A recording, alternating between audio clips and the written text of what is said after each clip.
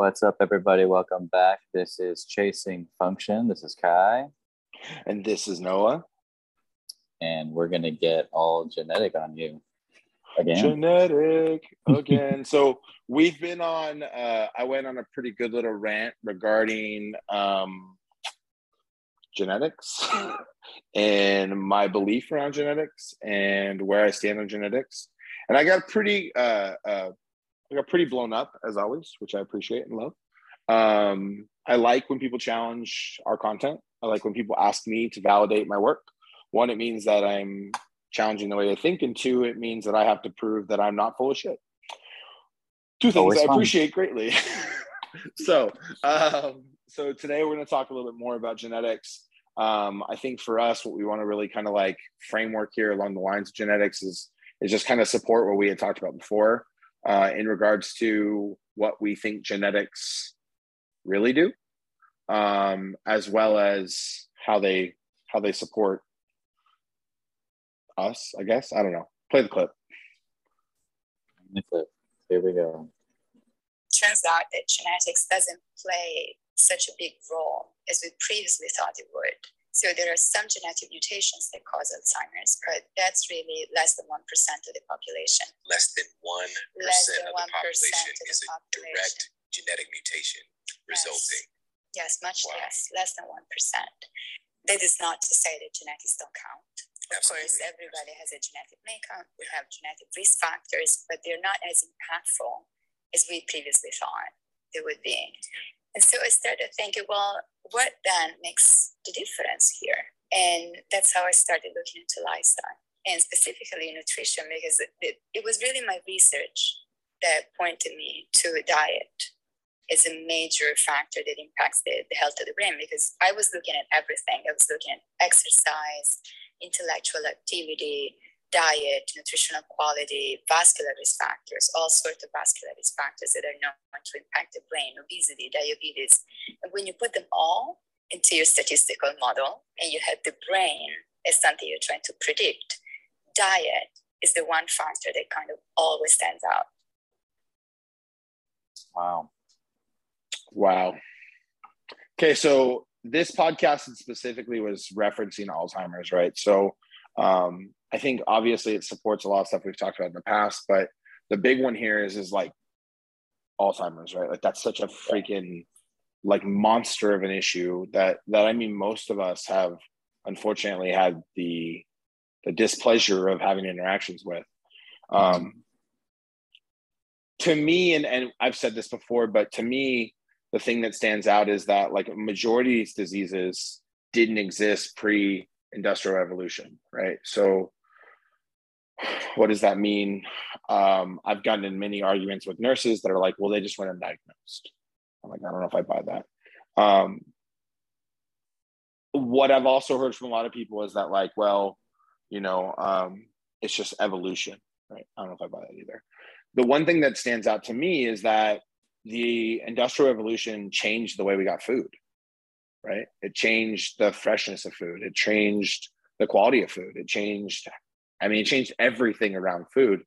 And to me, it was the beginning of the downfall of us producing our own crops, right? We stopped producing our own crops. We started like large mass produced crops. And like, as we know, once we have mass production of things, like we have problems. And so to me,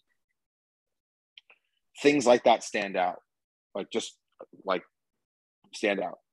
I'm going to like tell a quick synopsis. I have a story after this. Kyle, I'll let you go first around this, but just a quick food for thought, right? So Crohn's disease is like a huge issue in the United States. Huge issue, right? So what is Crohn's disease? The simplest form, it's complex, but the simplest form of Crohn's disease is that your body doesn't know how to evaluate bacteria. And it just thinks that all bacteria is bad. And so what it does is it attacks natural bacteria in your body as well as exogenous bad bacteria, right? And so the issue on Crohn's disease is it's an autoimmune disease that becomes really problematic because the upper GI tract and the lower GI tract become heavily affected because you can't produce your own bacteria to digest food, which is a huge problem, right?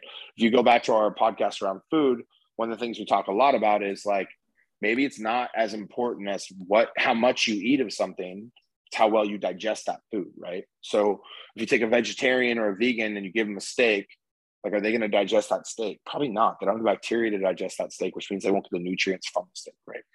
Which is why they feel sick. Anyways, Crohn's disease. So C-sections, sick mothers, poor quality mother milk, no availability to raw milk, right? The way we establish bacteria internally is through the birth canal first. Second, through high quality mother's milk, right? What they used to lean on, if there was no high quality mother's milk, was raw cows or goat milk, right? Okay. So in this current environment, we have more C-sections than we've ever had. And I'm not saying that C-sections are good or bad. My children were C-section babies, but, and again, food for thought. This isn't studied. This is just like me putting it out there. What if having a C-section drives a higher inclination around Crohn's because you don't get the bacteria from the birth canal? Then, right?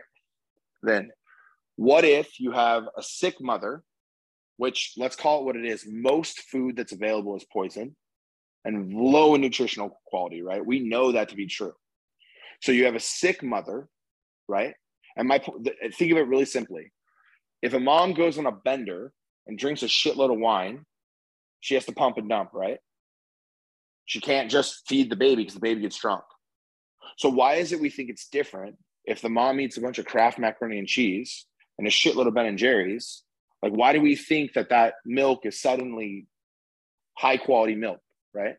Okay, so birth canals are being affected, low quality mother's milk. So what if we haven't created any sort of good gut flora in the upper or lower GI tracts? Would that mean that someone has a higher predisposition around Crohn's disease?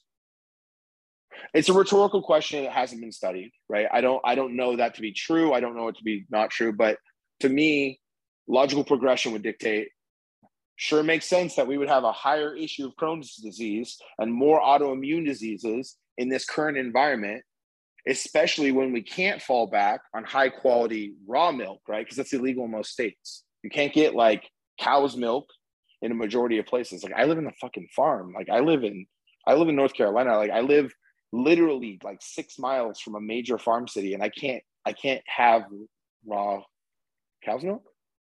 And even if I could, the cows are so sick, I don't even know if I want it, right? Whole other conversation.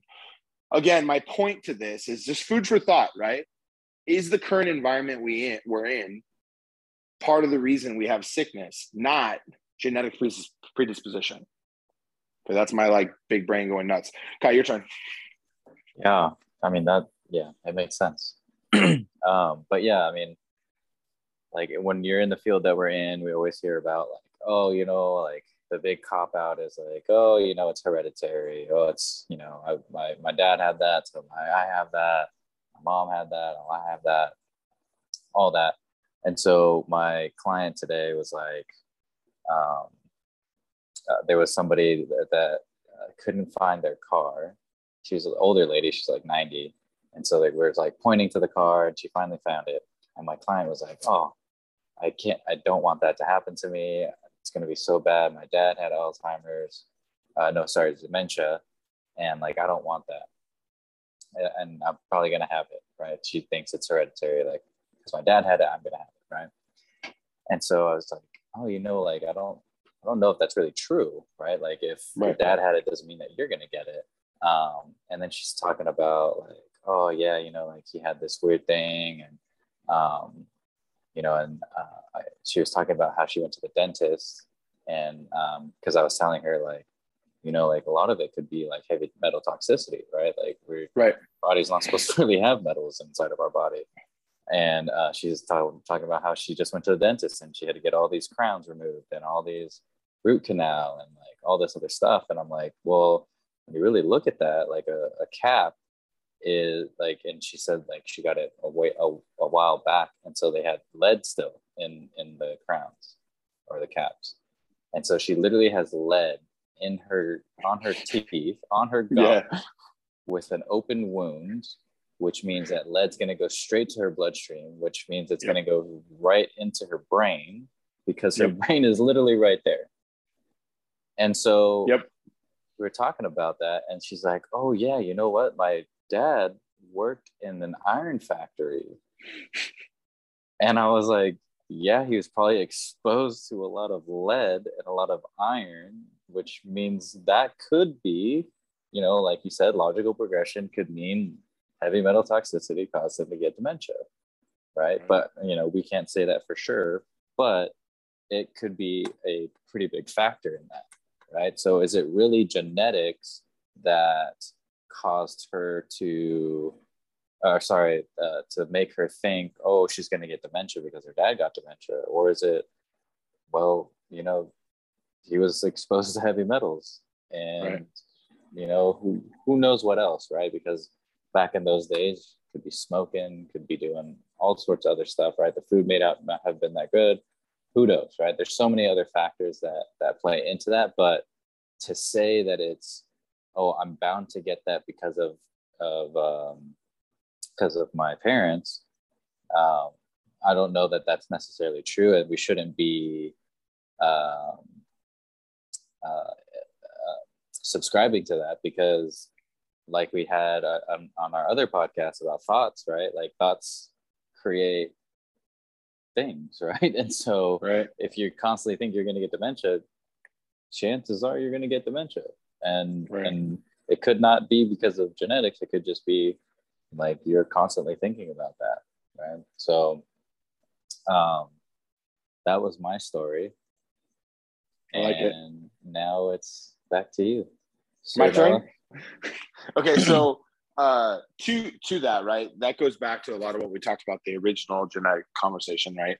But an initial conversation was like, we live life similar to our parents, right? Yeah. And those 1-for-1 ratios have more to do with what's happening to us than the genetic profile. And I think that I can't stress the importance of that enough. Like when you look at, like, this isn't my story yet, to be clear. Story time still available, but foreplay, right? I'm gonna take my time. So when you look at abuse is typically lineage based. Like, pedophilia is a nasty, horrible thing, but typically people that engage in pedophilia, it doesn't come from nowhere. They've had lineages of abuse, and typically it's around pedophilia as well, right? So like my struggle along these conversations is that typically humans repeat patterns, right? And so we as humans tend to either make abrupt changes to circumstance because we don't want to be the pattern that we were, or we lean into it. But I will say, we know how difficult it is to create change and sustain change. And so creating these patterns around change is very, very, very difficult. It takes time, it takes effort, it takes energy, it takes like a lot. And ironically, of all things, one of the primary genetic traits is around resiliency, which is interesting, right? So I'm over here talking shit on genetics, and then the primary genetic trait around creating change is resilience. So go figure, right? But the truth of the matter is that we live similar lives to our parents, or we just make abundant changes. I've done everything in my power to not be like my dad, and there's still moments where I'm like, "Oh, that was my dad. Oh shit," you know what I mean? So we got to pump the brakes a little bit, but it's hard to look in the mirror and evaluate yourself that openly and honestly. Like, that's a really uncomfortable thing to do. Okay, story number 2. So I was having a conversation today with a friend and a patient, and we were talking about the C word. I guess, am I allowed to say it now? Or are we so far past that I can just say like if I say COVID 3 times, does it like Beetlejuice? Does it like show up? No, a needle shows up. Needle shows up. Someone knocks on my door, like Gestapo style.